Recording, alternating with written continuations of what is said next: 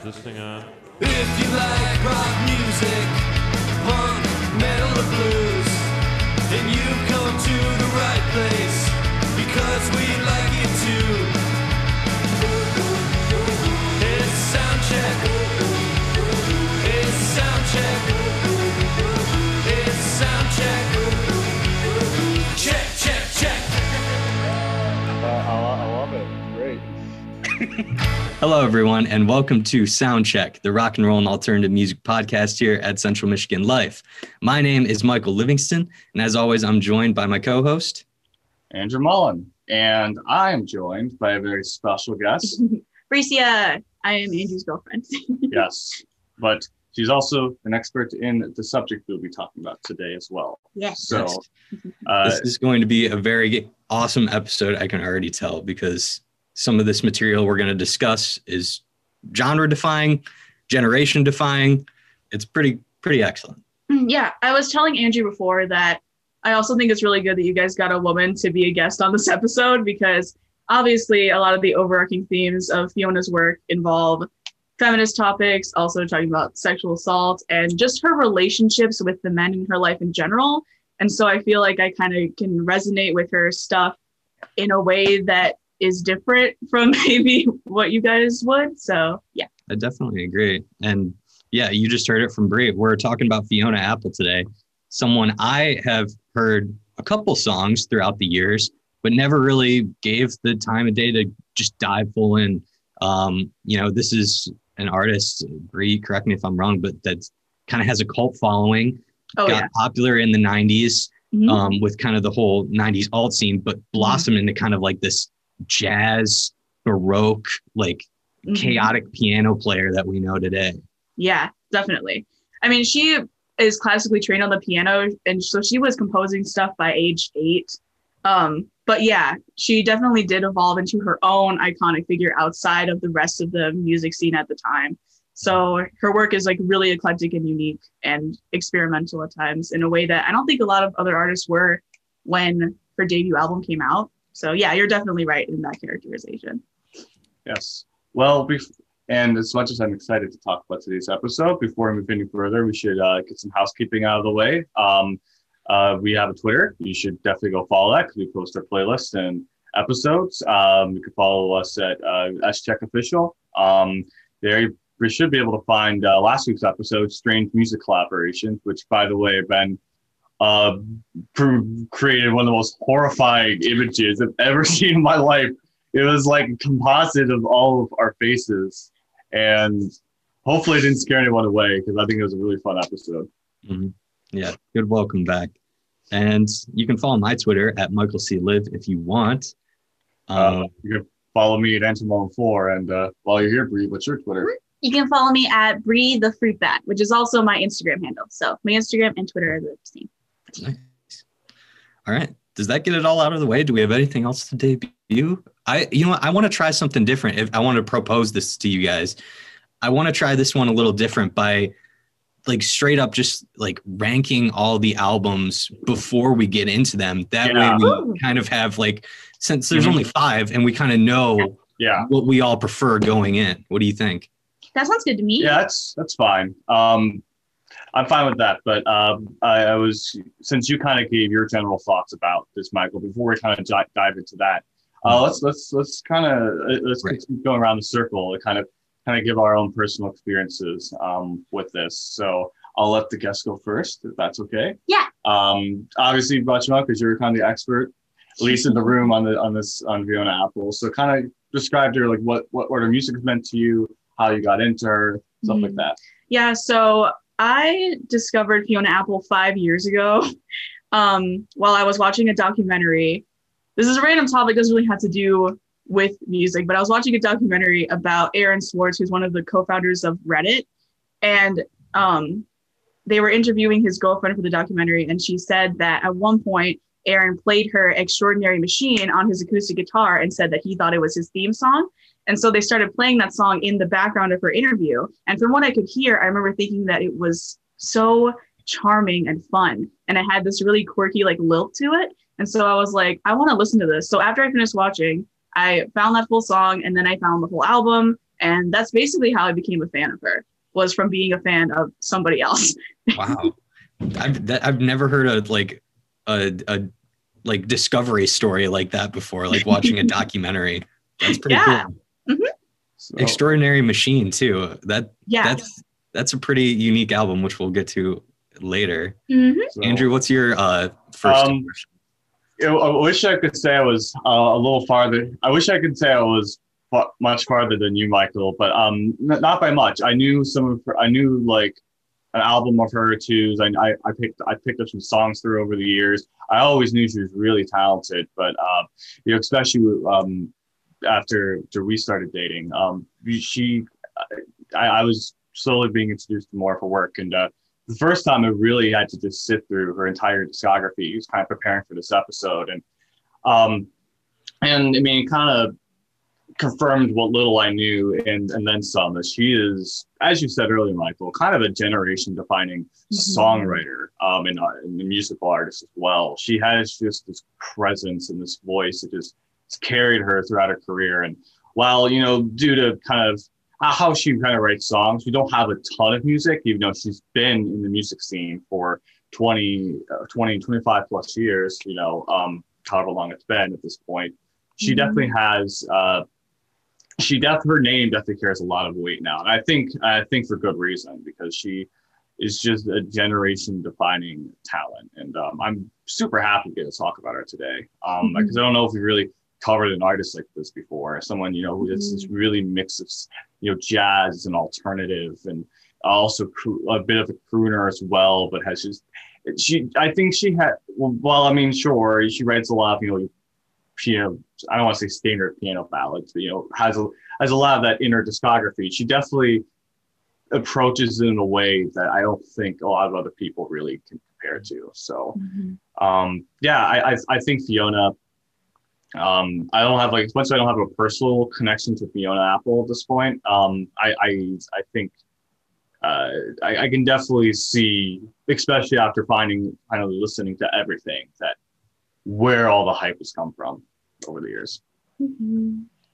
Bree, I have a question. Earlier in the episode, you kind of touched on the need to kind of have a woman to guide us through this music. There's a lot of particular themes that need to be talked about before we even dive into the music. Do you want to talk about that a little bit? Yeah. So in every album of her discography, Fiona talks about abusive relationships with narcissistic men. She has admitted in interviews that she's had a lot of bad boyfriends in her life, and she did experience a sexual assault when she was about 12 years old. So that influenced her relationships with men throughout her entire life. And I just think that beyond the feminist themes that are in her songs like Under the Table, the really intimate emotions that go on when you experience things like what Fiona went through are something I feel like as a woman, I am able to connect with a little bit more, because even if I haven't experienced everything that she has, like the full dramatic extent of it, I can still relate to like being around chauvinistic men or people that are just really egotistical and full of themselves and having to kind of deal with sexism. So that's kind of what I was getting at. I think I'm really able to like pick apart the meanings of her lyrics and get some metaphors out of it that maybe somebody with different life experiences wouldn't really be able to. So That's a good point. And we'll get to the lyrical content, because one of the things that shined through for me, if we're going to compare Fiona to kind of the other women that were in that same rock scene at the time, we're talking about Alanis Morissette, Tori Amos, or, even St. Vincent later on. Like, all of these women are great players, but Fiona's lyrics just shined through as like just no holds barred, just like throwing everything at the wall and like seeing what sticks. And later on, after the debut, that is some of my favorite material, I would have to say. Okay, interesting. So if you guys want to do the like ranking the five right away? I would want to, yeah, because I already have a ranking in mind. I have for a while.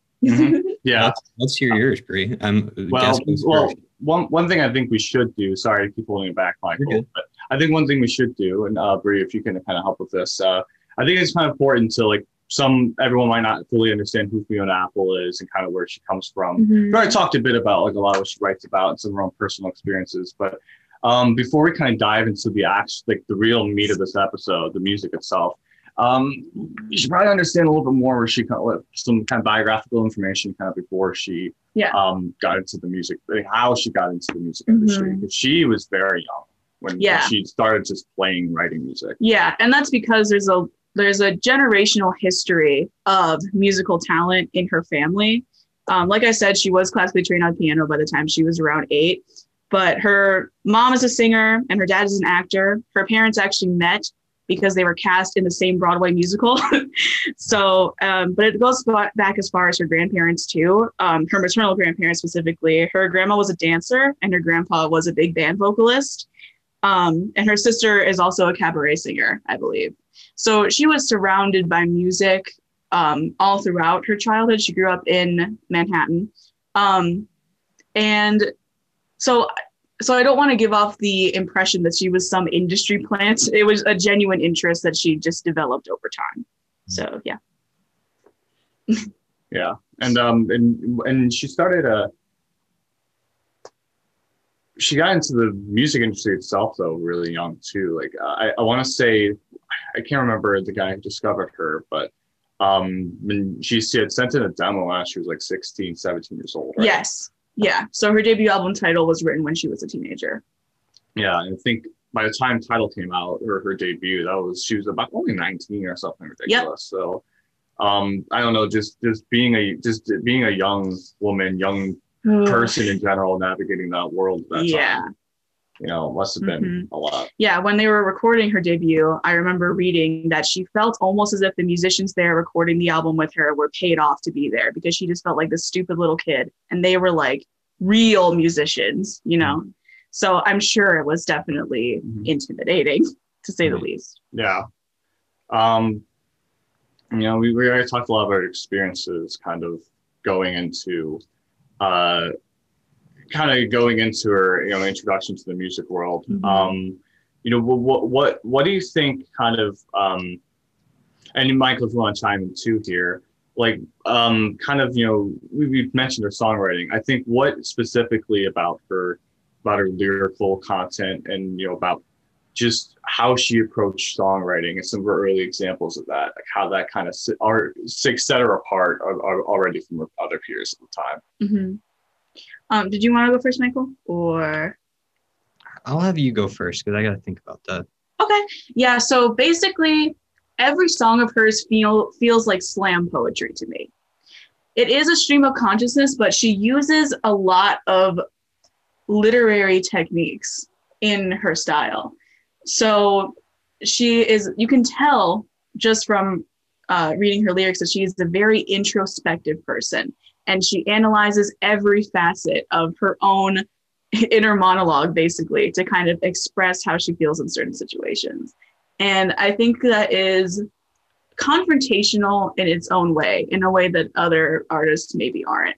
Like, she's very upfront with her opinions and what she thinks, and she's honest in a way that's still artistic. So it doesn't get too simplistic. Like, she's not just going to straight up tell you, like, this is the message of the song, but she illustrates it in so many different ways that by the end of it, you can kind of understand the message once all the pieces are kind of put together. So I think that's what makes her really unique.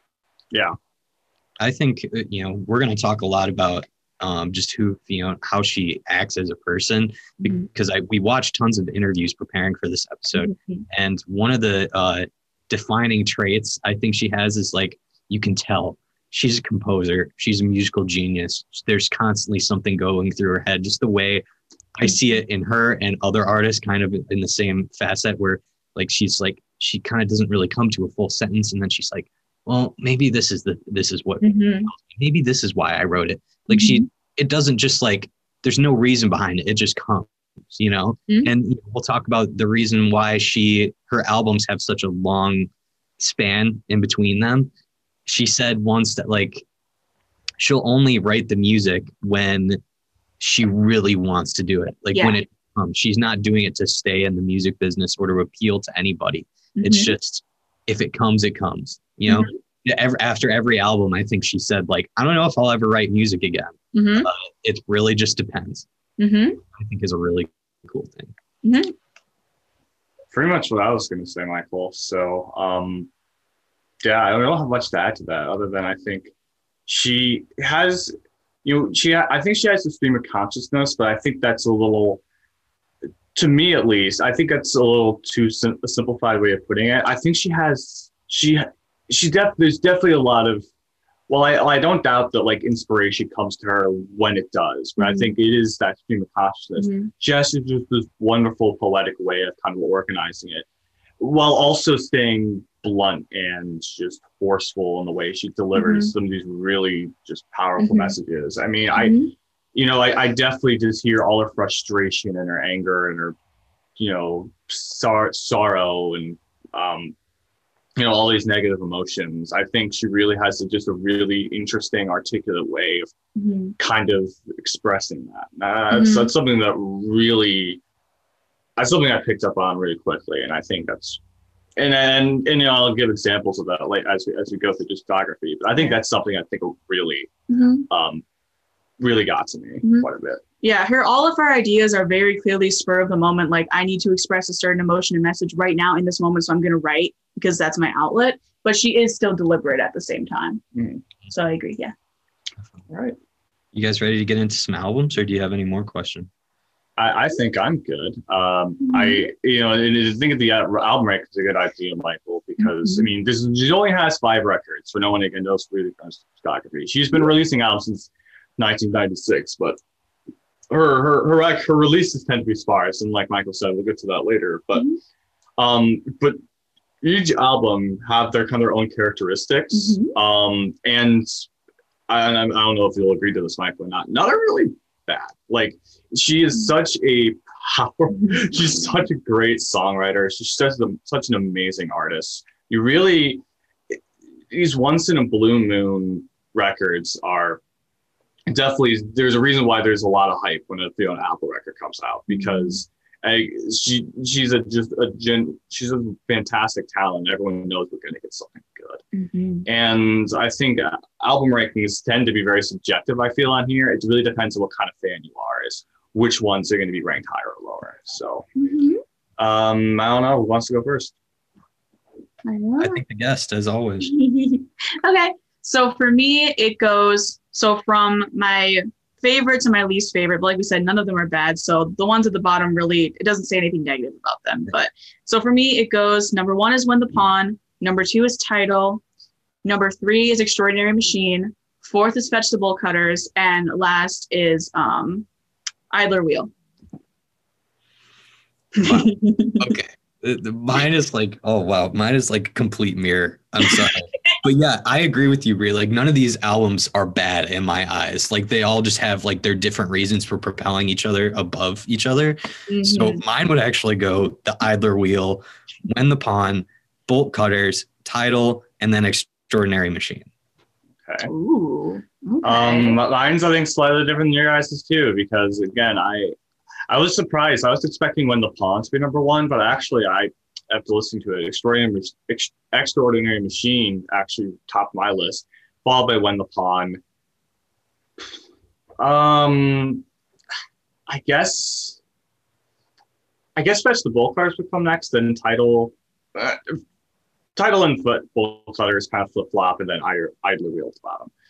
But and I'm sure we'll get to that album and kind of differing opinions there. Get to it, but now that you kind of have an idea of where we're coming from on these, an overall opinion on these records. I didn't realize it'd be so divisive. I think this is going to be true for every Fiona Apple fan, right? Like, they all have their own albums. Yeah, for sure. Because even though, like I said earlier, they all have very similar themes, the sound and the overall feel is still very distinct from album to album. And obviously that has a lot to do with the fact that they are spread apart over different periods of Fiona's life. Title is very raw, because that's when she was the youngest and first starting to write music. And she was going through a lot of emotional turmoil, like in the moment. And she was feeling very vulnerable. But then there is such a contrast between her mental state from that album to Bolt Cutters, like her most recent one, that one is much more reflective and easygoing. So it makes sense to me that everybody kind of has their own personal favorite. So without further ado, I think we just jump right in. You mentioned Tidal. Mhm. Mike, is there anything else you want to say before we move on? No, I'm ready. What did you guys think of Tidal? I guess I'll start. So Tidal released 1996, first record. Like you said, she's 19 when this album came out, and yeah, this is probably, I don't want to say the simplest her sound would be, but I think raw is a pretty good, especially emotionally and lyrically, it's pretty raw. She kind of leaves it all on the table there. There's a lot of well, you definitely do get other instruments. You definitely do get a lot of other elements. Production is great, especially for a first, record. I think a lot of it is just kind of her and piano and kind of letting her voice carry that record. I think vocally, this is probably, and maybe Win the Palm too, but I think vocally, Tidal is probably her strongest record. Yeah, you definitely just hear this young person, this young woman just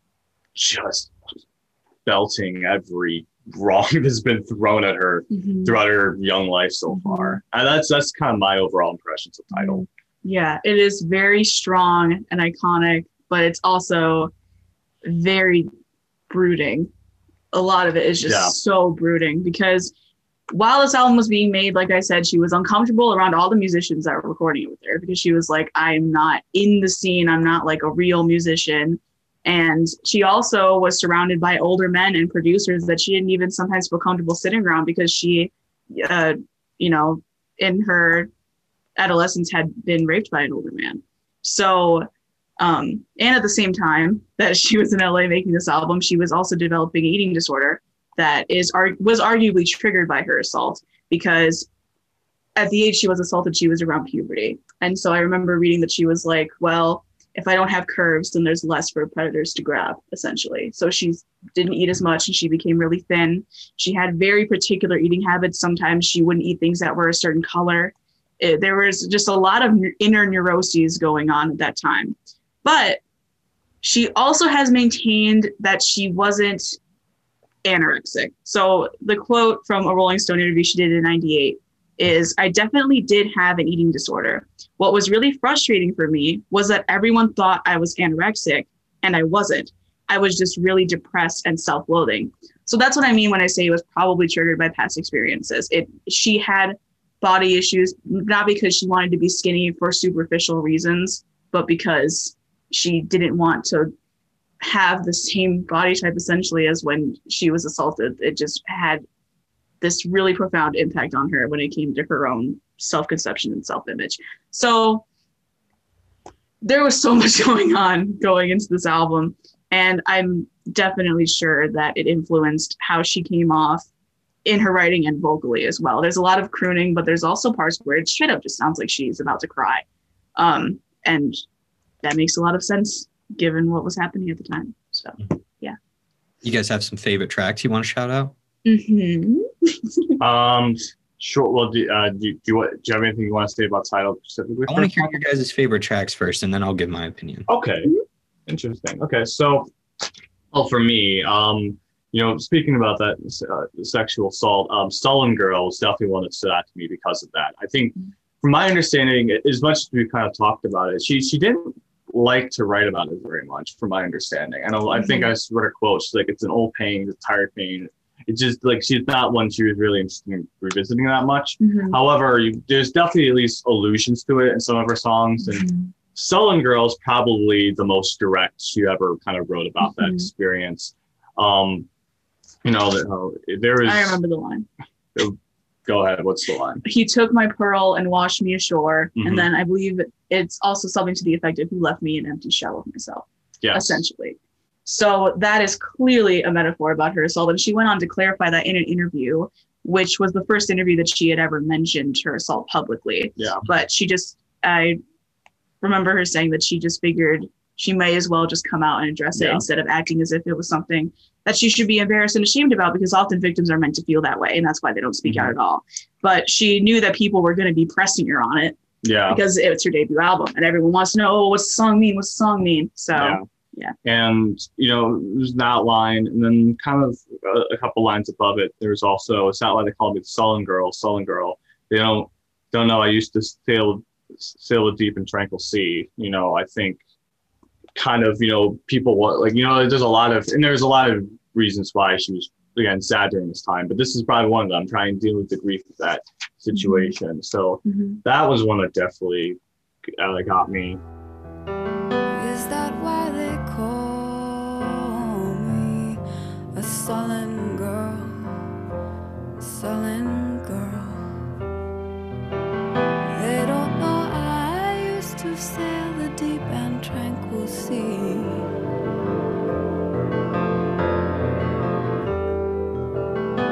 But he washed me ashore, and he took my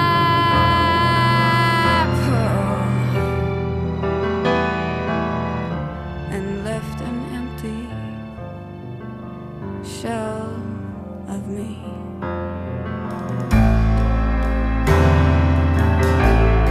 There's too much going on. The First Taste, honestly, I think it's an underrated track on here. It has this great tempo and rhythm underneath. There's clinky pianos over, like, kind of underneath her, like this kind of brooding crooning. It's a really cool contrast. And musically, while it didn't really do a great deal to me, lyrically, I love Pale September. I think that's a great example for poetic songwriting, kind of about finding love and kind of also losing it eventually as well.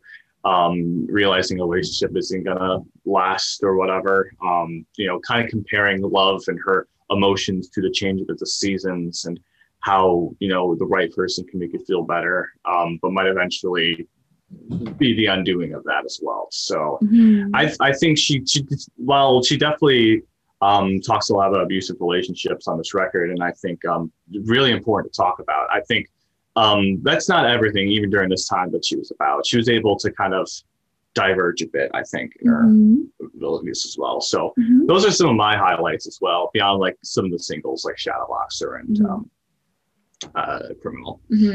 My favorite track from Tidal is without a doubt Sleep to Dream. It is a bitterly poetic song about gaslighting, 100%, about being with somebody who constantly invalidates your feelings and your own version of reality. And that's clear just from the opening lines. I tell you how I feel, but you don't care. I say, tell me the truth, but you don't dare. It alludes a lot to being with somebody that is very narcissistic. You got your head in the clouds and you're not at all what you seem. So being faced with somebody that constantly puts up this grandiose facade of themselves. But it's also about reclaiming autonomy after going through all of that manipulation. This mind, this body, and this voice will not be stifled by your devious ways.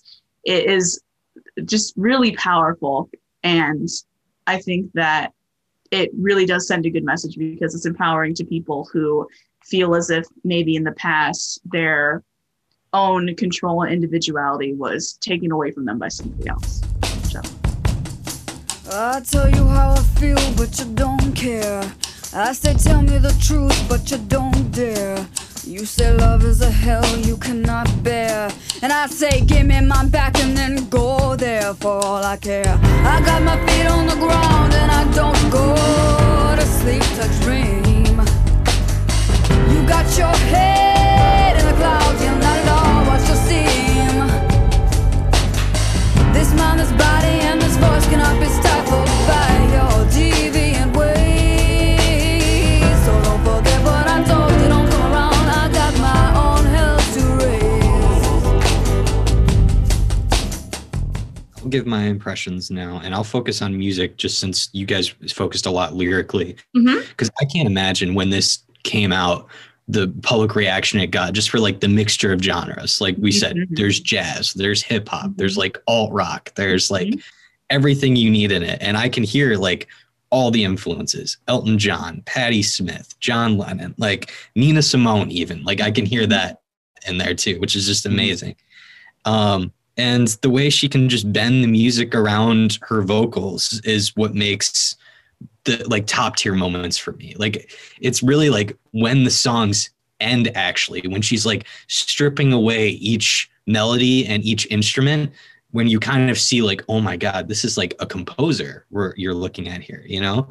And I think my favorite track is actually like Slow Like Honey, because it moved me way more than I thought it would. Like the piano phrasing is just gorgeous. And this may be the first time like I've favorited like the slow song on an album. And I'm really glad this is the first time that happened, because like Slow Like Honey, it was just like, it's just insanely gorgeous and like just a really sharp and just like amazing song.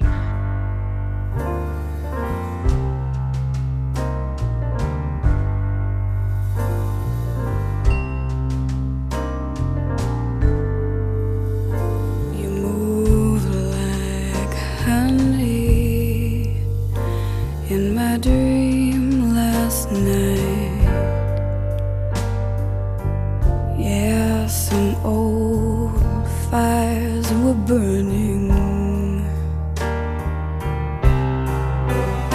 You came near to me, and you endeared to me, but you couldn't quite discern me.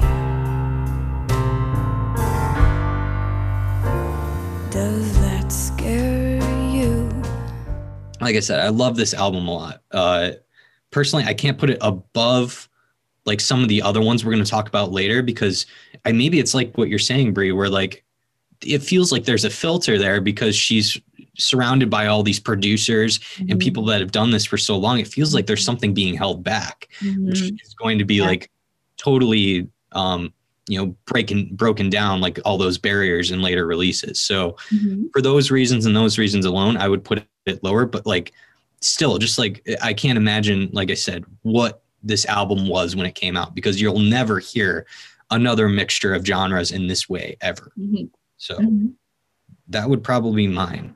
Well, before we talk about the next album, I think there is a famous moment in 90s music history that come in between the release of Tidal and When the Palm, the next album, particularly to do with the MTV Music Award. Was it the MTV Music Awards? Yep, it was the MTV Video Awards. So in 1997, I don't know, I can't remember which award she won. Best New Artist. Best New Artist, thank you. Hopefully not, clearly, with any indication, not as cursed as the infamous Grammy New Artist Award that comes out every year, thankfully. We still got plenty of Fiona after this. But yeah, she made, when she won that award, she went up and made a famous speech there as well. And I'll let you continue, Brie. So this was in 97, right after Tidal came out. And again, there was this feeling of otherness. She did not feel as if she belonged with this crowd of people that was all like dressed up. And it just, my impression is that she really just got this superficial, fake, disingenuous feel from the whole gathering that was there of people from the music industry. She didn't expect to win the award. And when she did, she felt as if she was meant to play this role of a sellout that was pretty and perfect and rich.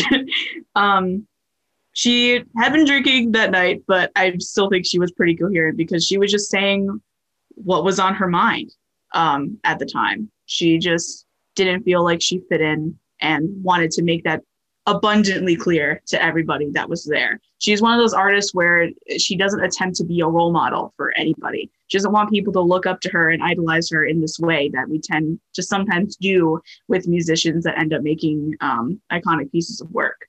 So I think it's just amazing. Did you have any choice lines from the speech as well? Choice lines, yeah. Oh yeah, this world is bullshit. Clearly she's referring to obviously the music industry, but also the entertainment and celebrity sphere in general. She, like I said, she told people like, you shouldn't model your lives after what you think we think is cool. So, don't imitate people just because they're famous. I think that's a really good message. And it's interesting to me when I hear that, because the reason I wanted to highlight that a lot, because I think it just speaks to a lot who Fiona Apple is. because you hear a lot of celebrities, a lot of musicians, even in songs, like, you're amazing just the way you are. Don't be yourself, whatever. And it always feels contrived coming from a lot of them. Because, you just never get the feeling that they're being genuine. Like, it's because it's easy for them to say because they're huge and they're famous. And they had to, like, model themselves in a way that's, like, try to kind of fit an image. But inspirational, yeah. But with Fiona, I mean, there's no qualms with that, and with saying that no, that it is genuine. Like, that's how she lives her life. That's how she kind of carries herself, both with her music and just her own personal life. So I think, with everything she was dealing with, and probably kind of feeling like she got probably a bag of goods. I would say, kind of, in being thrown into the music world that young. There is no doubt at all that is what she believed. That is what she thought. And, I think unlike a lot of the other times when celebrities kind of give those messages, she was genuine, and it comes off as actually a really cool thing. Yeah. Any thoughts about that, Michael? No, I'm ready to launch into the next one. Because I think after the MTV Music Awards, that was like her way of just saying, like, letting go, goodbye to the music industry. I'm going to do my own thing now. So I don't know. Who wants to go first? Yeah, I guess I'll continue conversation. We'll go into When the Pawn, ... I won't say the whole title because well, I'll just put it this way. For at least for a good 7 or 8 years after, from when this album was released, this album had the Guinness Book of World Record for the longest album title in the history of music. Adapted from like a poem she wrote. Yes, it's the whole title is the poem that she wrote. Yeah. In response to some negative magazine reviews she was getting for her music at the time. I believe it was Spin magazine. It was kind of meant to be this sassy little thing. Yes. Yes, and so yeah, that's the title of the record. Most people just call it When the Pawn. So go with that. It's released in 1999. I think this is during a time when she was dating a famous music director, like video director. I can't remember. Yeah. I don't remember his name. I don't remember his name either. But so some of the lyrics do reflect that new relationship. Obviously, still talking about a lot of past experiences. And to me, already, you don't get a huge drastic shift in sound, but there are definitely some notable changes. For me, the production is where this album really shines through. Because we both kind of already mentioned the piano playing a bit here, but I think she's a great pianist, and the production really helps her a bit here, because now I was kind of just talking to Bree before we started, and I mentioned the album opener, On the Bound, as the piano is sounding tank-like when they come in. They're just heavy and loud and just in your face. They have just a lot of force behind them. And I love when piano is produced like that. Just giving so much weight, and honestly, Gonna Help's On the Bound being my favorite Fiona Apple song. If I had to pick one, I think it's that one. It has this just great, just swagger to it, this rhythm. And, just great lyrics as well. And, she's just screaming and crooning a lot. Like, she has this great, just scream like yours, kind of in the chorus. It's awesome. And I think this really, to me at least, this really helps kind of set it above Tidal a bit. Kind of it's just kind of taking what Tidal was and really just building on that in every single aspect.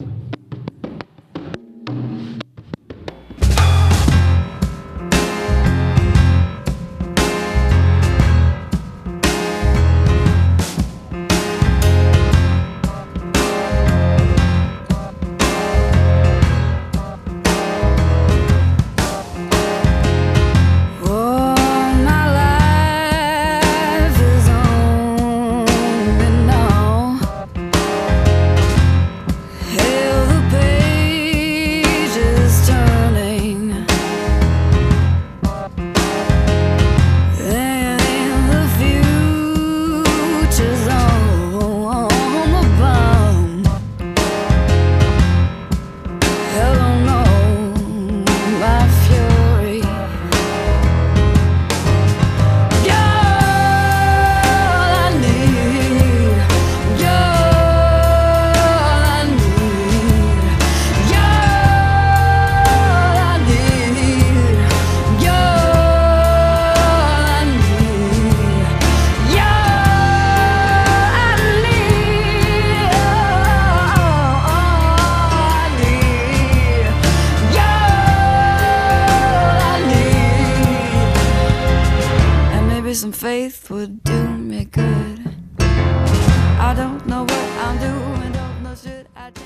To Your Love also is a standout track to me. Limp is another, I think, a great song about gaslighting as well.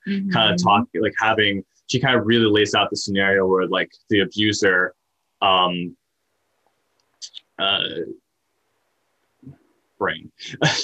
the abuser, is kind of both his significant other's abuser and her lover in a way, because like kind of giving her a lot of like putting her down a lot, but then also filling her up again. So she feels like she's dependent on him for that affection to make herself feel better, when in reality he's the one also causing her pain. So there's just I don't want to like just, if I had to give every highlight here, I'd pretty much be naming off full record. I mean, this album is as solid as you can get. I know this is only my second favorite, but it's not really by much. Like, this is just probably some of the best stuff she would ever write, I think.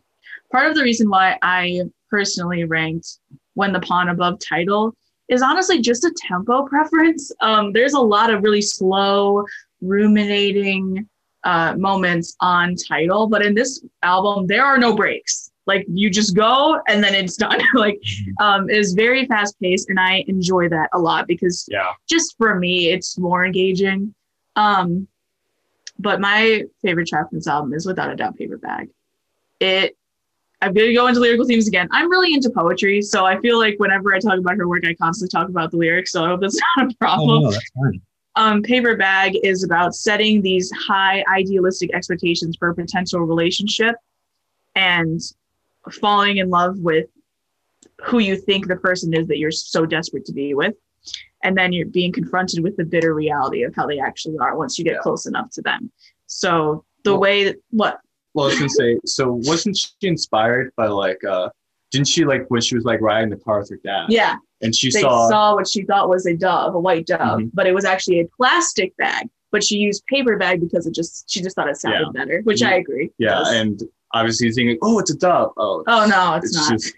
Yes. Literal. It represents that disappointment. Yeah, it definitely, because the lines are parallel to each other. I thought it was a bird, but it was just a paper bag. That is in direct conjunction with, I thought he was a man, but he was just a little boy. So it's super powerful, but it also touches on feeling like a burden in a relationship where somebody else has power over you. There are allusions to, I'm not going to say anorexia because she doesn't like to call herself anorexic, but there are allusions to an eating disorder. Hunger hurts, but I want him so bad it kills. Starving works when it costs too much to love. It's just, clearly she felt like she had too much emotional baggage to really carry a relationship at the time, but she still selfishly just kind of wanted it anyway. Yeah.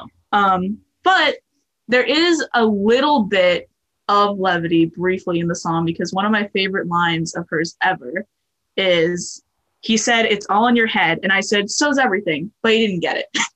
So it clearly shows that they are not compatible. She is a very deep and, like I said, introspective person. And clearly the person that she wants is too shallow to really be on her same wavelength. Because she's referring to the idea of solipsism, right? Like, everything, our entire experience is only in our head. It's only in our brain. We only know what we can consciously experience. And so that's what she means when she's like, well, yeah, it's all in my head. Well, so's everything. But he doesn't get it. Yeah. Approaching too big grail, but as it came down near, so did a weary tear. I thought it was a bird, but it was just a paper bag. Hunger hurts, and I want him so bad. Oh, it kills, 'cause I know I'm a mess. He don't wanna clean it up. I got to focus, these hands are too shaky to hold. Hunger hurts, but starving works when it costs too much to love. Wow. Yeah. I'm really glad we have you here, Brie, because that's a great dissection of all those lyrics. I can't really add on much more other than I can tell that those barriers I was talking about earlier that were on Tidal are just kind of broken down now, and she's just putting it all forward. You know what I'm saying? And the music matches up well too. It's the piano is just darker. The tone is darker. Like it's weird. It's heart wrenching. It's raw, and it just like it's kind of taking Tidal and flipping it, mirroring it, but also just like improving on every aspect that made Tidal good. And yeah, I think if I was to pick a favorite track, I would go with Get Gone.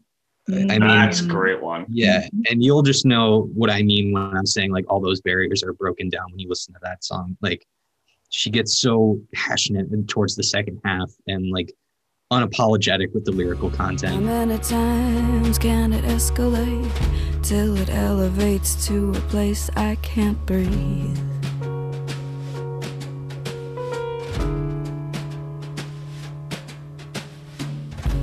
And I must decide if you must ride, then I'm much obliged to up and go.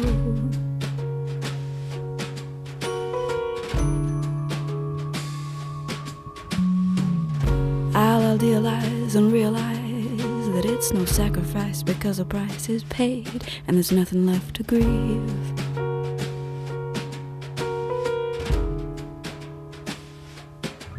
Fucking go, 'cause I've done what I could for you, and I do know what's good for me, and I'm not benefiting. Instead I'm sitting, singing again, singing again, singing again, sing again. How can I deal with this? When the Pawn, I think if I was to do like an overall, it's definitely like the best songwriting I think Fiona's ever done. Like but still she's able to, with all of these personal experiences going into these lyrics, she still somehow makes it relatable to like everybody. And it's like, it's really amazing the amount of ambiguity she can give and take from each of these songs. Just enough to put it in that sweet spot where like those lyrics just hit you in just the right way for some reason. Yeah, that would be my review. It's not peak Fiona Apple. We'll get to that, at least in my opinion. But like I said, best songwriting on this album, I think. Yeah. You know, I think again, I already said before, but I'll say it again. I think that's really where she has a great voice. I think she's a great croon. She can even have a great yell, but I think really where she excels the most is her songwriting. I think I think we've already established that enough. She's a great lyricist, and I think even just with all these great tempos and rhythms and these piano riffs, I think this is where I think that's just the area she excels the most. Would you both agree with that? Yeah. Cool. Well, I guess, you guys have anything else you want to say about this record before we move on? I don't think so. No, I'm excited to get to this next one though, because I think it's going to be divisive for us. So I want Bree to start because you said this was the first one you heard, Fiona. Well, before we get to that though, I should say, because we're like, this is where we start to see a huge jump and gap between albums. Like between When the Pawn and Tidal, that was about 3 years, which is, I mean, even back then that wasn't too out of the ordinary. We're going from 99 to what, 2005? Yeah. So that's a span of 6 years, and the gaps between records will only get longer from here.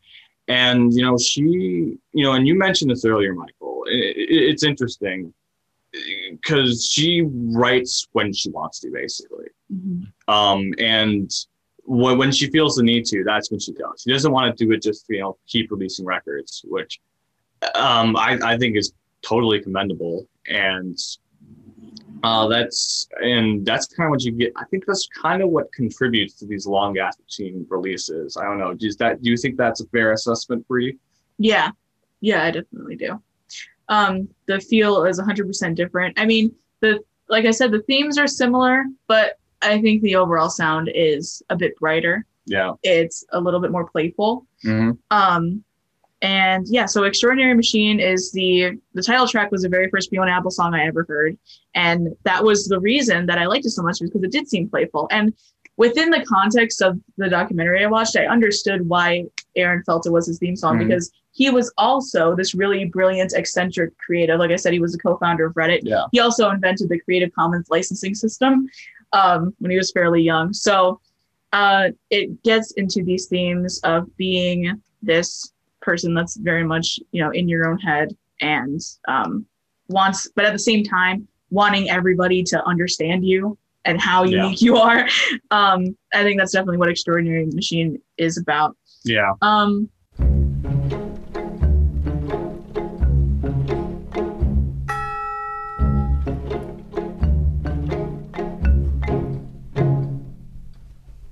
I certainly haven't been shopping for any new shoes. And I certainly haven't been spreading myself around.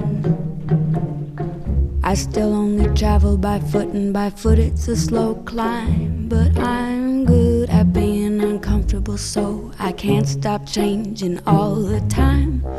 I notice that my opponent is always on the go and won't go slow so's not to focus. And I notice he'll let you ride with any guide as long as they go fast from whence he came. But he's no good at being uncomfortable, so we can't stop staying exactly the same. If there was a better way to go, then it would find me. I can't help it, the road just rolls out behind me. Be kind to me or treating me mean, I'll make the most of it. I'm an extraordinary machine. But it does get a little bit more serious thematically as the record goes on, with songs like Get 'Em Back, which is, again, revisiting this theme of abusive relationships, but from a different perspective, because the song lyrically doesn't seem like the narrative is, I am currently in this situation. It seems as though she's reflecting afterwards. Yeah. And I'm going to analyze another line again, because this is what I always do with her. I think he let me down when he didn't disappoint me. So I think that is alluding to, after having all of these bad experiences with men, even when you find one that doesn't treat you badly, it feels foreign because you're so used to going through the same old routine of like shittiness, basically. Yeah. So he didn't disappoint me, but I still feel let down just because. So yeah, I think that she's clearly at a different point in her life when it comes out, and it's apparent through every song, really, I think. Yes. You mind if I go next, Andrew? Yes, please do. Okay. So I agree with everything you just said, Bray. And like, I'll start with the bad first, because there's a lot more good than bad. Like I said, all these albums are great in their own way. There's just like a few reasons why this one somehow took the bottom for me. Like, it feels like Fiona put that, it's all in production, really. It feels like the pop star filter is back over it again, just with the kind of the sparkly, pristine production that got behind it and the playfulness. The songs, I think, start to blend together after a while. There's not really these sonic nuances that she brings on, Idle Wheel that puts distinctions between the songs for me. So as I was listening to it was like, oh, did the song change? Like, I have to go back and see, like, which one did I just listen to? The instrumental landscape I don't know what it was. It was just very desert to me. But that's not to say that the lyrics in any way were put down. Like, that's what brought it back up for me. Like, the lyrical content didn't take a dive. It's more positive. It's uplifting. It's spiritual. I think she said in an interview, like, at this point, she's starting to like write to give herself pep talks almost. And like, I really find that inspiring. And there was some good messages about overcoming obstacles and reaching your potential. And, for that reason alone, I think this album is still worth a visit for anybody. It just wasn't what Fiona geared me up to listen to with the first two releases. So it just kind of like came out of the corner. You know what I mean? Yeah. I enjoyed Oh Well a lot, just because for some reason it reminded me of a Smiths song, even though it didn't sound like the Smiths whatsoever. But like, yeah, that one was really good. And there's other great highlights on this track that I know Andrew's going to touch on. But yeah, that's my overall impression. Somehow it made the bottom for me, but it's still worth like a listen, no doubt in my mind. If I ever thought a Fiona Apple song sounded like the Smiths, I would hate that song. I'd be like, oh God, this sounds like the Smiths. But even though I ranked Tidal above Extraordinary Machine, I think it's funny what you say about the songs blending together, because the very first time I listened to Tidal all the way through, I felt that way about Carrion and The Child Is Gone. I was like, this is the same shit. It's just super slow still, and she's still just going, but with Extraordinary Machine, I feel like there is contrast next to tracks, because like Window is super impactful, and it's much more it's much more animated than like Waltz, which comes I think after or right before. So I don't is know. a few tracks down, but... Okay, yeah, after. So I don't know.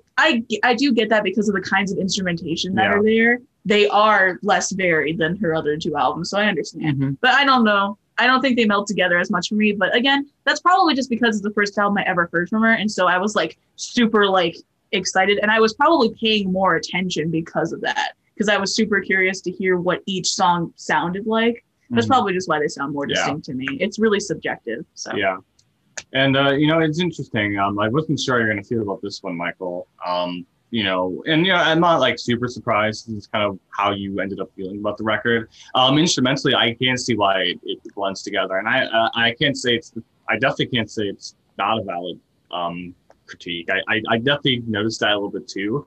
The reason why I put this as my favorite is I think what was there is just fantastic. You definitely I think there is definitely plenty of variety, especially lyrically, but I think instrumentally you definitely do have some of those faster, waltzier kind of rhythmic songs, and then some of your more slow burners, definitely some with more groove.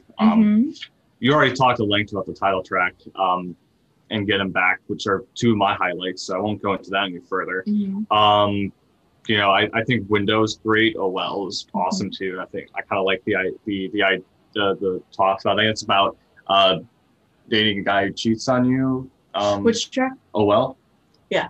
So kind of more about that, but I think we kind of both alluded, and while it's really important, I think, especially for her personally, I would imagine, to kind of write about these abusive themes and kind of getting all that out there, you're definitely starting to see her break away. And I think that's really cool too, because, it shows that she has just a wide breadth of abilities to write about stuff. So something that really got to me though was, Extraordinary Machine had that great positive message of almost I love the idea describing it as a personal pep talk, Michael. I think that's something that song's about. Talking about I'm an extraordinary machine, I can do a lot of things. I think it's kind of her coping with, I imagine I had to do coping again with all the isolation that she was feeling around that time. Yeah, it's about being self-sufficient and comfortable in your own skin, which is also important coming out of those relationships. So I agree with you. I think she's holding on to her individuality. And I think she's definitely farther along by this album in the journey of like processing trauma, essentially. And Please, Please, Please, which I thought was a Beatles cover, for instance, for a second before I realized, no, it's Please, Please Me. Oh, God, no. But do you imagine? Like the whole record is to start talking about deep stuff, right? And then all of a sudden, please, please, I can't please you. No, that's definitely that's the most un-Fiona thing I would ever even. She did cover Across the Universe once. That is a much different song. It is a much different song, but I do want to say, as a side note, great cover. Definitely go look that one up. But no, Please, Please, Please. From my understanding, it kind of talks about kind of her being almost tired of hearing a lot of these. I imagine it's the metaphor, on the surface, talking about she's tired of all these same melodies. Probably it might be about her maybe frustrated with her songwriting or the music industry, but it could probably both be a metaphor for something a little more deeper than that. I wouldn't be surprised though, and granted, I don't think she probably wrote in response to how this album kind of came to be, because while it is true that she does like to take long breaks starting at this point between records, there was some issues getting this record off the ground. I know Epic wasn't really interested in this, from my understanding. They didn't want to release it. This album was almost shelved for a long time because they didn't think it was commercial enough or whatever. But then there was this whole campaign called Free Fiona, which you can actually go visit the website for this campaign to this day in all its 2005 glory. Pretty much fans started, because leaks of this album came out, and fans were like, we want the record. And everyone started campaigning. They kept mailing foam apples to Epic Records. It's like, you will not forget Fiona, free the album. And So, I think it just shows she has a really devoted fan base too. So yeah, I don't know. I think this album, just for the variety that it gives, both in lyrical content and emotions that come with it, along with the music itself, I think it's why it puts me in number one. I just think the songwriting itself I think this is at her peak. I was just like, oh, let's just banger after banger.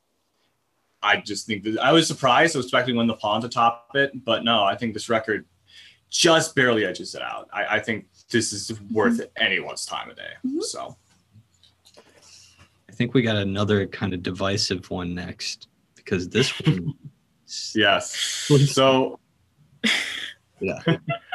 So 7 years after Extraordinary Machine in 2012, right? Comes Idler Wheel, another really nowhere near as long as When the Pawn, but another kind of long album. Yeah. Title. So we'll just call it Idler Wheel. Michael, you put this at your top.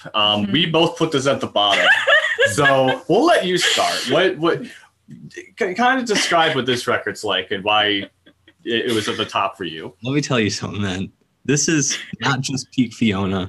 For me, this is like peak music. Like in 2012, started in 2012, I watched an interview. She said she started to feel like free when putting this together. Like all bets were off. And the result was like some of the most dynamic and colorful music I've heard in like a long time. And I think colorful is like a really important word there, because every track has its own like secret message in the instrumentation for me.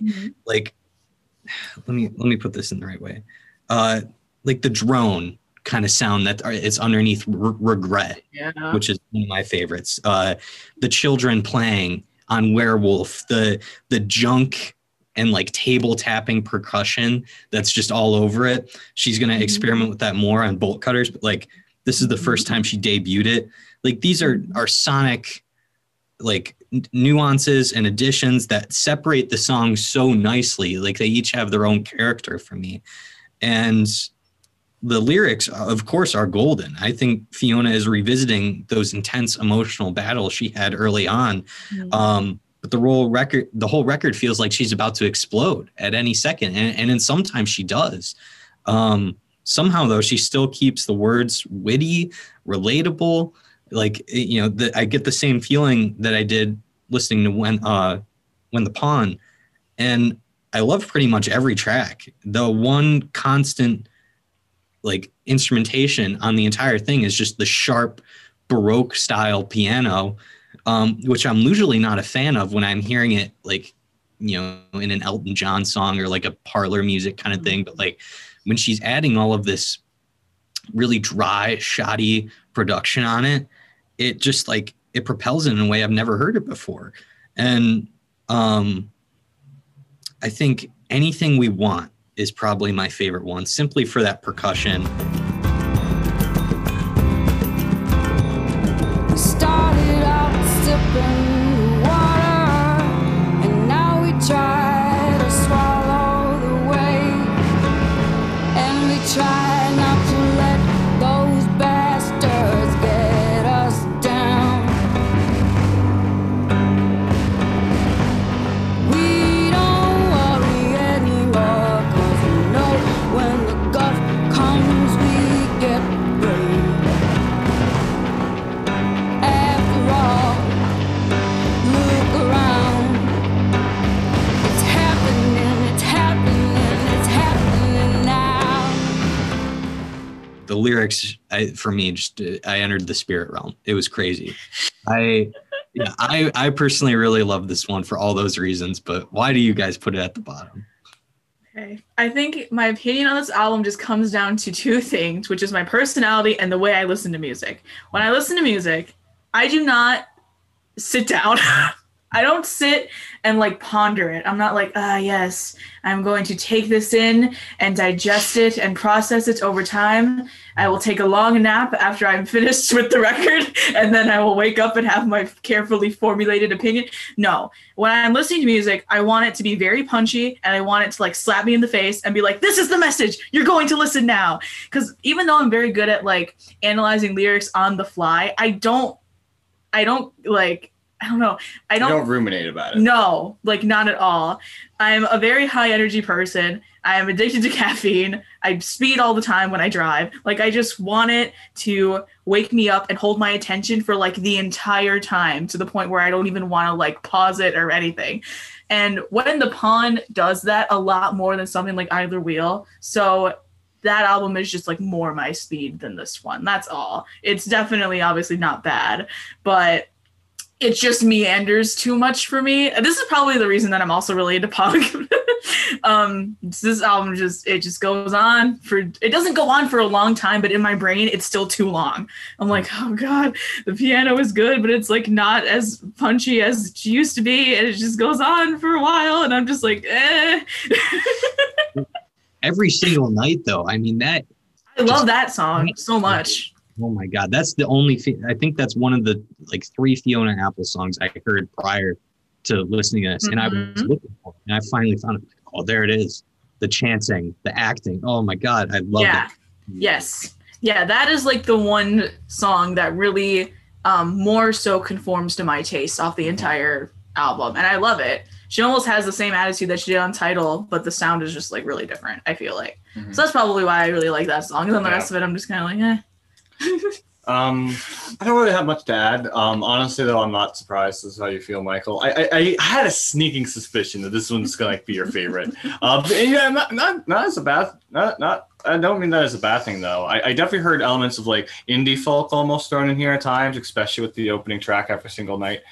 And I really liked Left Alone. That's probably my favorite off here. I had a really cool rhythm to it. This tends to be like one of the least talked about, probably the least talked about Fiona Apple record. This is one everyone people kind of, I don't want to say forgets, but which is weird because I feel like because of its attitude, I feel like this should be like a music critic's favorite Fiona Apple record because they're like, there's so much here, there's so much more to pick apart. And she is not as restrained as before, and she is free to. They always say shit like that, so I feel like they should love this album. But like you said, nobody talks about it. Which is a bit of a shame because again, like I said earlier, there's no bad Fiona Apple record, and I think there's definitely a lot to this record. I think this record has a lot to offer. When I put it at the bottom, I don't mean it as an insult. Same. I think it's I don't know. To me, it just doesn't speak to me. It just doesn't do as much for me as whatever. I think there's a lot going for it, but honestly, I think she made more bold music, especially after this one, this particular record, than before, and before as well, than on this record. So I don't know. Still really, Either Wheel's still really great. Everyone should just listen to everything Fiona's done, honestly, if you haven't done already. But yeah, for me, it just doesn't hit as much as the other ones. So, how are we going to start talking about Bolt Cutters? Because this one got a lot of crazy reactions from fans, critics, everything. I mean, I remember when Fantano reviewed this, and he got hit for months for giving it a 7. So I don't know. I want you to start, Bree. What do you think? Well, I think the melon was harsh because he's listened to so much music in his life. That's honestly just what I think. And that's what I think happens to a lot of music critics that just consume so much media that like eventually things that are really out of the box can sound samey to them, even if they're really not. Yeah. Because like the sound of Bolt Cutters is what I would have wanted Either Wheel to be, honestly, because she uses the same kinds of techniques, but in a way that's still concise and punchy for a lot of the tracks for me. So it still keeps my attention while kind of getting out of the realm of like traditional song structure. So yeah. Yeah, this is a really interesting record to me, mainly because of when it was released. Because I should also say another huge gap. We went from 2012 and Either Wheel to last year, 2020 was when Fetch the Bolt Cutters was released. Right around the start of a certain little thing we're still going through right now called the coronavirus pandemic. So yeah, this was I think originally slated. I think she said it was supposed to like kind of build to his release and supposed to release kind of towards the end of 2020. Yep. But then when this hit, she was like, "Wow, okay, I might as well. What am I gonna do? What I'm gonna tour on this? Okay." She at least had some foresight there, and it was done. So she was like, all right, interview, she said, all right, why not? I think people would really like if we had this record out right now. So I think she released in April? I want to say Late March, April, something like that. And it got, I would say, mostly universal high praise. There were some dissenters. We mentioned Fantano a minute ago. But Pitchfork gave it a 10 out of 10. It's the first time they've done that in over a decade, I think. Yeah. So this record got a lot of people talking. I know Fiona Apple gets some hype, but Vegetable Cutters, I think, really so I think kind of came out of nowhere, you know.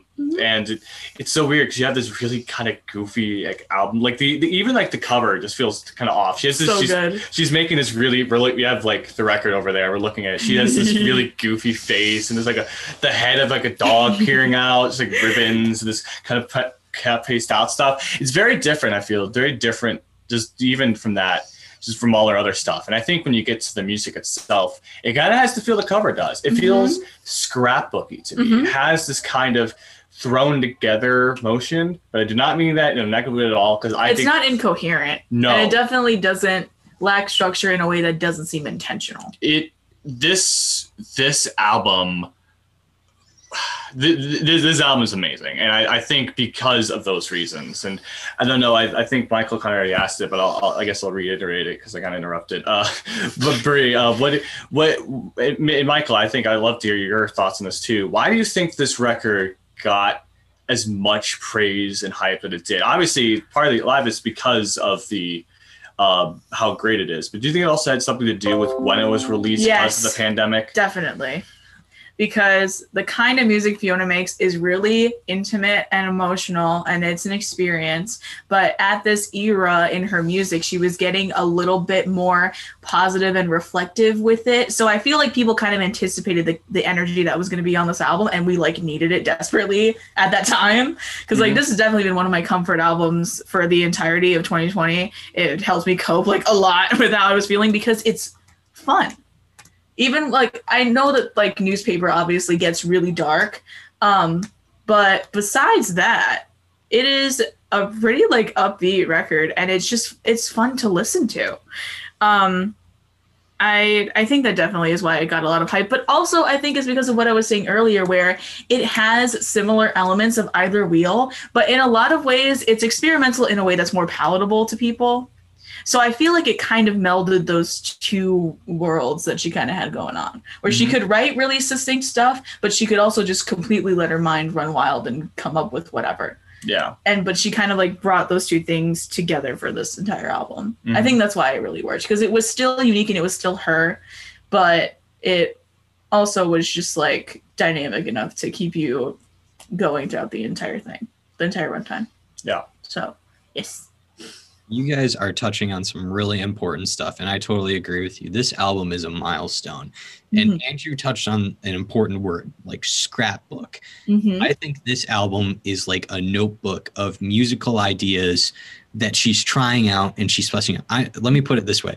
I put this album in the same pile that I put Cherry Bomb by Tyler, the Creator, Pretty Hate Machine, 9 Inch Nails, Slanted and Enchanted, Pavement. Like, all of these records are unique and awesome in their own right, but their bigger purpose is to put forth musical ideas that are capitalized on by a later release. And that later release is most likely a magnum opus.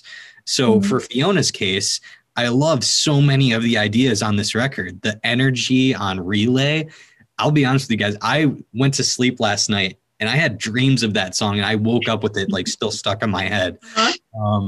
Like it's super catchy, yeah. So catchy.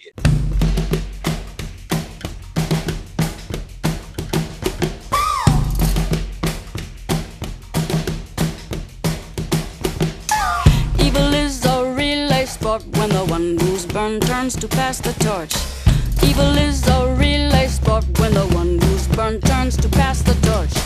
Evil is a relay sport when the one who's burned turns to pass the torch. Evil is a relay sport when the one who's burned turns to pass the torch. Evil is a relay sport when the one who's burned turns to pass the torch. Evil is a relay sport when the one who's burned turns to pass the torch. I resent you for being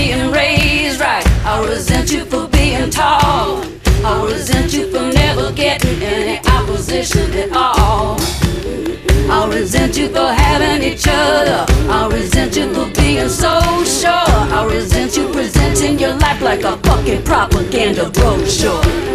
And I see that you keep trying to bait me, and I love to get up in your face.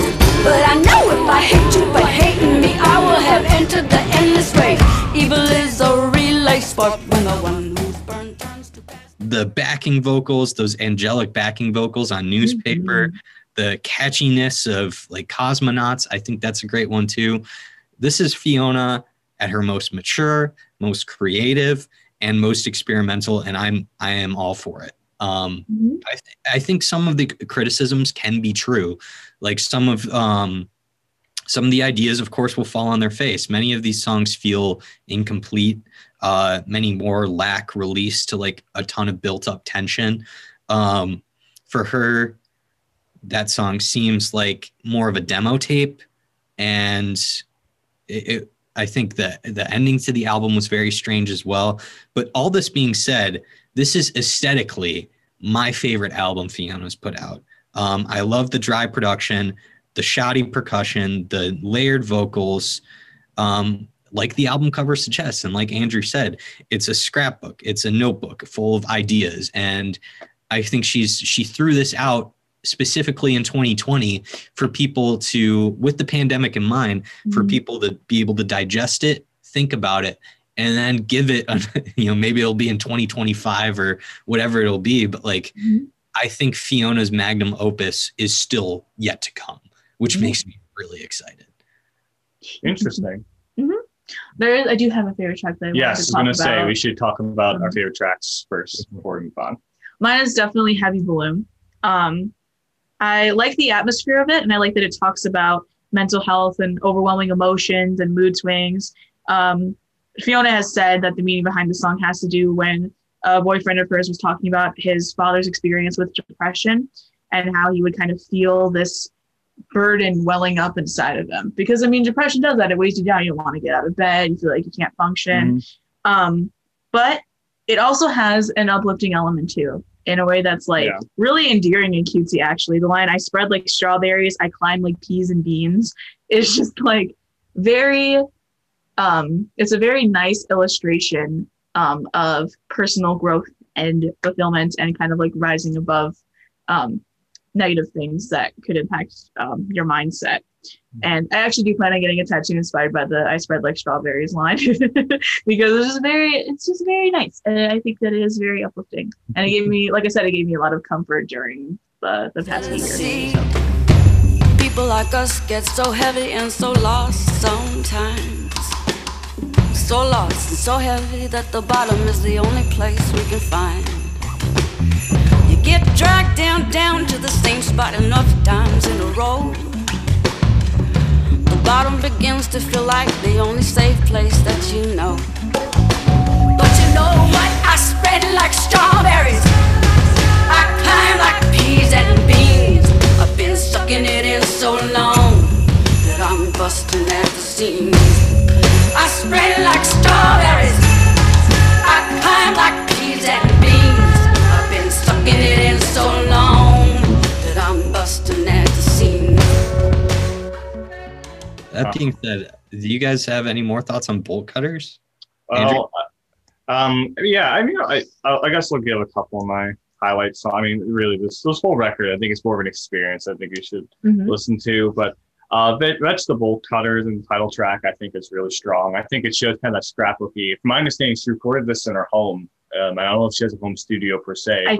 I think she does, actually. Okay, well, you can definitely, because there's like a lot of like, especially towards the end, there's a lot of sounds like her dogs barking. You can actually, if you have like the record itself, a lot of like the inner notes, there's just pictures of her dogs in there, and it's kind of cute. You hear them barking all over the place. It's a cute little like touch. Again, I think it has gets more of that intimate feeling. You still definitely have a lot of her heavy themes on here. You definitely hear songs about like sexism, kind of coming from different directions on songs like Rock of His and Ladies in particular.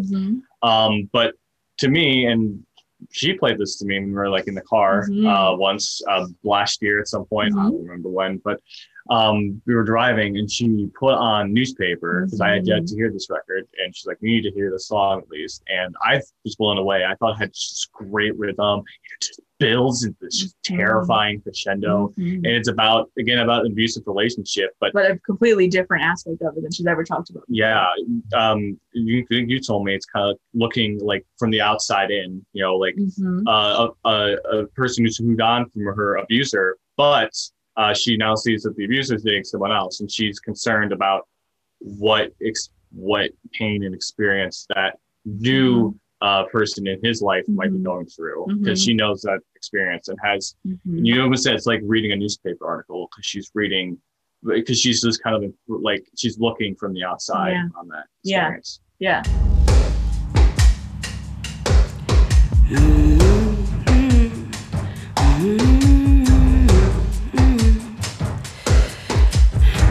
I too used to want him to be proud of me, and then I just wanted him to make amends. I wonder what lies he's telling you about me to make sure that we'll never be friends.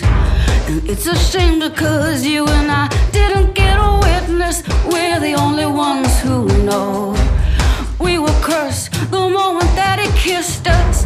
From then on, it was his big show. I grew concerned when I saw him start to covet you. When I learned what he did, I felt close to you. Went my own way, I fell in love with you. But he's made me a ghost to you. I watch him let go of your hand, I wanna stand between you, but it's not what I'm supposed to do. I watch him walk over, talk over you, be mean to you, and it makes me feel close to you. It makes me feel close to you. It makes me feel close to you. It's not what it's supposed to do. It makes me feel close to you. I too wanted to make. And she feels this weird vicarious connection to this new girl that he's with. Which is why she's like, in my own way, I felt close to you. But it's just like, so that's why I think the sound reflects how dark it is. It really does give me Nick Cave vibes. It's so ominous. And I really think it's really powerful. It's my second favorite track on this album, next to Heavy Balloon. The way that I rank music is not like even objective. I always just go by my feelings. So the reason that Heavy Balloon is my favorite is because like I like the themes and it makes me happy. Even though Newspaper is probably like objectively or whatever like a better song. I don't know. I just like Heavy Balloon better. But yeah, I think it was very important for Andrew to have heard Newspaper before he had heard the rest of the album, because I was like, this is just like definitely for me like the most impactful, and it's also one of the longer tracks on it. So I felt like it would give you. It's just, I don't know. It's definitely a standout track from the album. Yeah. Nice. Guys, I'm going to put in some final thoughts before we continue, because I gotta reflect a little bit. I am so glad we did this episode, because Fiona Apple was one of those artists that was on my list to get into, but really low. And I don't know why that was the case. I think it was just, it came up so recently with the release of the new album. Yeah. Like, this is all music that I'm going to go back to. And it's really been a while on Soundcheck specifically, where we've dived into an artist I've never listened to, and all of the material has some sort of merit to it. I think the last time that happened was like, Bob Mould. And like, even then it was like, there's still a couple out there you can elevate. Or maybe don't, unless you're a fan like me. Yeah. So like, and I couldn't have asked for a better guest too, Brie. You dissected those lyrics perfectly. And like, I think this was a great episode, great music. And I can't wait to hear it after Ben actually edits in these songs, because, I think we all pick songs that have like the high points and like that encapsulates the albums, the feelings of the albums, and it's a totality. So yeah. What do you guys think? I think this was great. Me too. I am very happy that I got to be a guest in this episode, because I love Fiona, and her music has, like I said, I discovered her 5 years ago in 2016 when I was like 16. So her music has been throughout very formative years of my life. And so every album of hers really does mean a lot to me. So I'm glad I get to talk about it. Yeah, it's really nice because I'll shoot back to another artist we talked about last season with Silverstone Pickups. I think that's kind of what they are to me. That's a band I think that came into me like senior year of high school, and they've so that's already what 4 or 5 years ago at this point. So it's kind of a parallel there. They've been there through a lot of my formative years. It's an artist that means a lot to me. Maybe they're not necessarily my favorite, but and I can definitely see why Fiona Apple would do that for you. And I don't know. I'm kind of the same page. Like I'm definitely returning to a lot of the stuff I hadn't heard before. I'm very happy I was finally able to be pushed into listening to Fiona Apple for this episode. I think would you guys say, and this is the question I was thinking about, would you guys agree that if you want to say, look, think about things objectively, no, you don't, you just say you don't really do that, but let's just play a game here.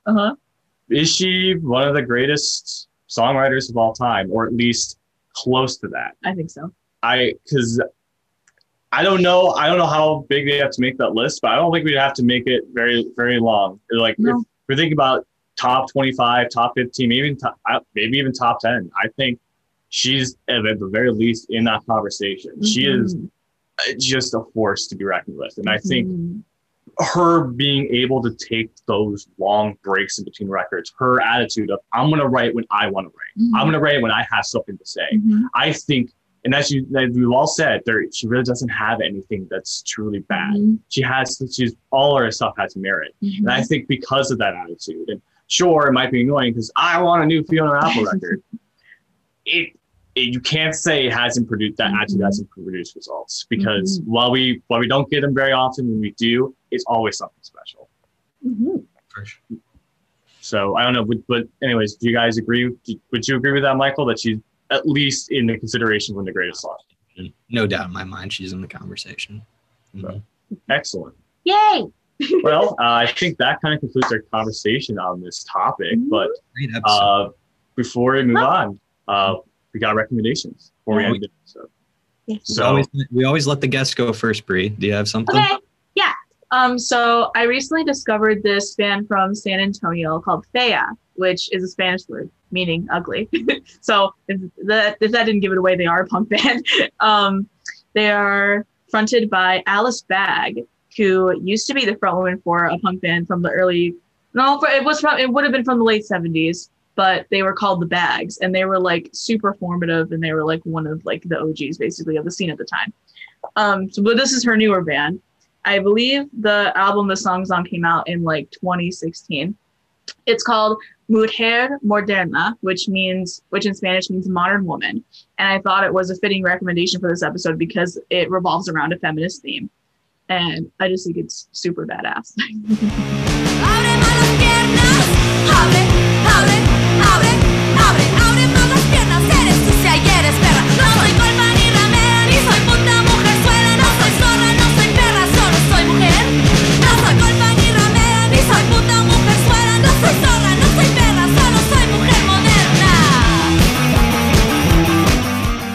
Okay, so the band that I'm talking about, I'll just go from memory because I do know this band. I've been for a while. Here we go. It's a band called Them Ranch. It's like I think or Rent. I don't know how to say this band name. Ranch. Sure. It's not spelled. It's spelled WRANCH. So Ranch, but with a W, basically. I don't know. But yeah, no. They're a garagey, punky band from the early 2000s. I know. So stop me if you've heard that one before. But I think unlike bands like the Strokes, they don't have like they have this really dirty kind of production to them. I've always thought they were fun. They only have as far as I've been able to find, at least on like Spotify and like a lot of like iTunes and a lot of these big music streaming and places. They only have one album out. It's called Medium Rare. It's released in 2001. They're from the Columbus, Ohio area, and that's actually how I know them, because when I think the first time I ever went to a record store was at Spoonful Records in Ohio. It's a pretty decent record, Columbus, Ohio. Pretty decent record store. If you're ever in the area, I'd recommend stopping by. But I asked, like, hey, what's some local music I should check out? And he brought me to like the CD bin, and he gave me Medium Rare. I should check this out. And I really, I've always liked it. I mean, it's not the most amazing thing ever, but there's always been some charm to like how kind of down and dirty the production is. You know, you definitely get the four guys in the garage having fun kind of vibe with this one. There's a lot of fun songs on here. Hyatt, Sweet D's, Snake Bite, Headcast, Star Circles, Get Me Off This Planet.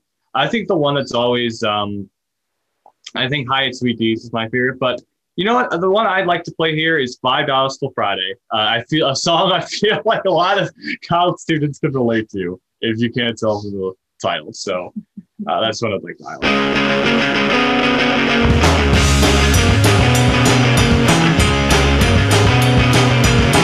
$5 till Friday. What am I gonna buy? $5 till Friday. What am I gonna buy? A $5 hooker or a mail to blow up bright.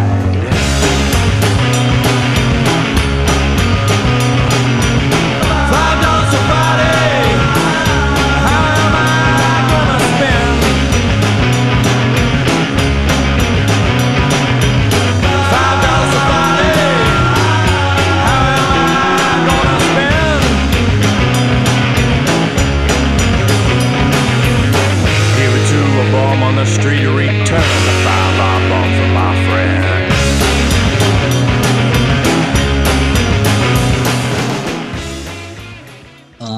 My recommendation is the most mainstream, and it's something I think Andrew and I have talked about on the show before. I've been reading Into the Wild by John Krakauer, and it's a book about a kid who sells all of his possessions and just treks across the country and eventually dies in Alaska. It's a fantastic book, fantastic reporting, and it's helped me a lot the past week with reading through dense IR stuff for my classes.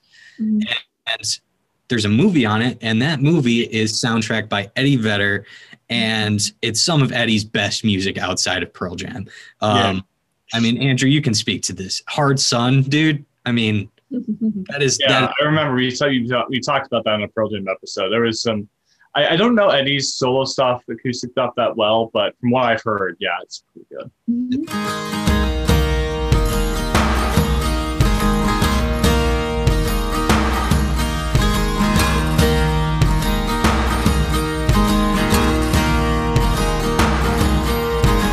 When I walk beside her, I am the better man. When I look to leave her, I always stagger back again. Once I built an ivory tower so I could worship from above. When I climbed down to be set free, she took me in again. There's a big hard sun beating on the big people in the big hard world. When she comes to greet me, she is mercy at my... Fantastic. That one, Society, Guaranteed, they're all just a fantastic set of songs, and I cannot wait to watch the movie and see the movie soundtrack with this. And yeah, the book is fantastic too. Strongly recommend. But yeah, that is my recommendation. Any final thoughts before we close the episode, guys? I'm just really happy. I'm just really happy that we did this again. It was very satisfying because the only other person I really talked to about Fiona Apple stuff is Andrew. Like, no one else really wants to hear me like ramble about like, look, there's like 5 different ways you can interpret this line. Isn't that great? Like, no one really wants to have a conversation just in passing. So this is very nice, and I'm happy. This is the show for rambling and rambling and dissecting lyrics and everything like that. And like I said, Brie, you were the best guest. I couldn't imagine a better guest for this episode. Well, yes, and I'm happy that I got her on because yes, you got to share her opinions with us, and I'm just happy that we again talked about this artist a lot too. So next week is gonna be a fun one. We talked about movie soundtracks a few seasons ago. In this episode, I know Michael, as he just did this thing, he's very excited about. We're gonna talk about video game soundtracks. And who knows what that's going to entail. But yes, that will be next week's episode. So I already started making my playlist, dude. It's called Nostalgia on YouTube. It has it all. Minecraft, Skyrim, Dark Souls. It's hey now, Michael. All right, I'm not trying. Don't spoil it. Don't spoil the picks already. Nobody makes it this far in the episode anyway. It's fine. But I do. I listened to every episode. Well, you see, you spoiled it for already, Michael. Yeah, damn it. all right, what do we say at the end of every episode, Andrew? All right. And as always, good night. Oh, did you? I wasn't ready. What the? I don't know. I felt awkward. I was like, should I say it too? I don't know.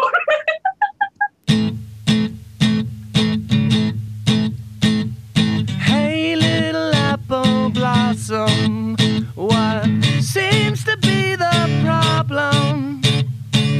All the ones you tell your troubles to, they don't really care for you. Come and sit with me and talk a while. Let me see your pretty little smile. Put your troubles in a little pile, and I will sort them out for you. I'll fall in love with you. I think I'll marry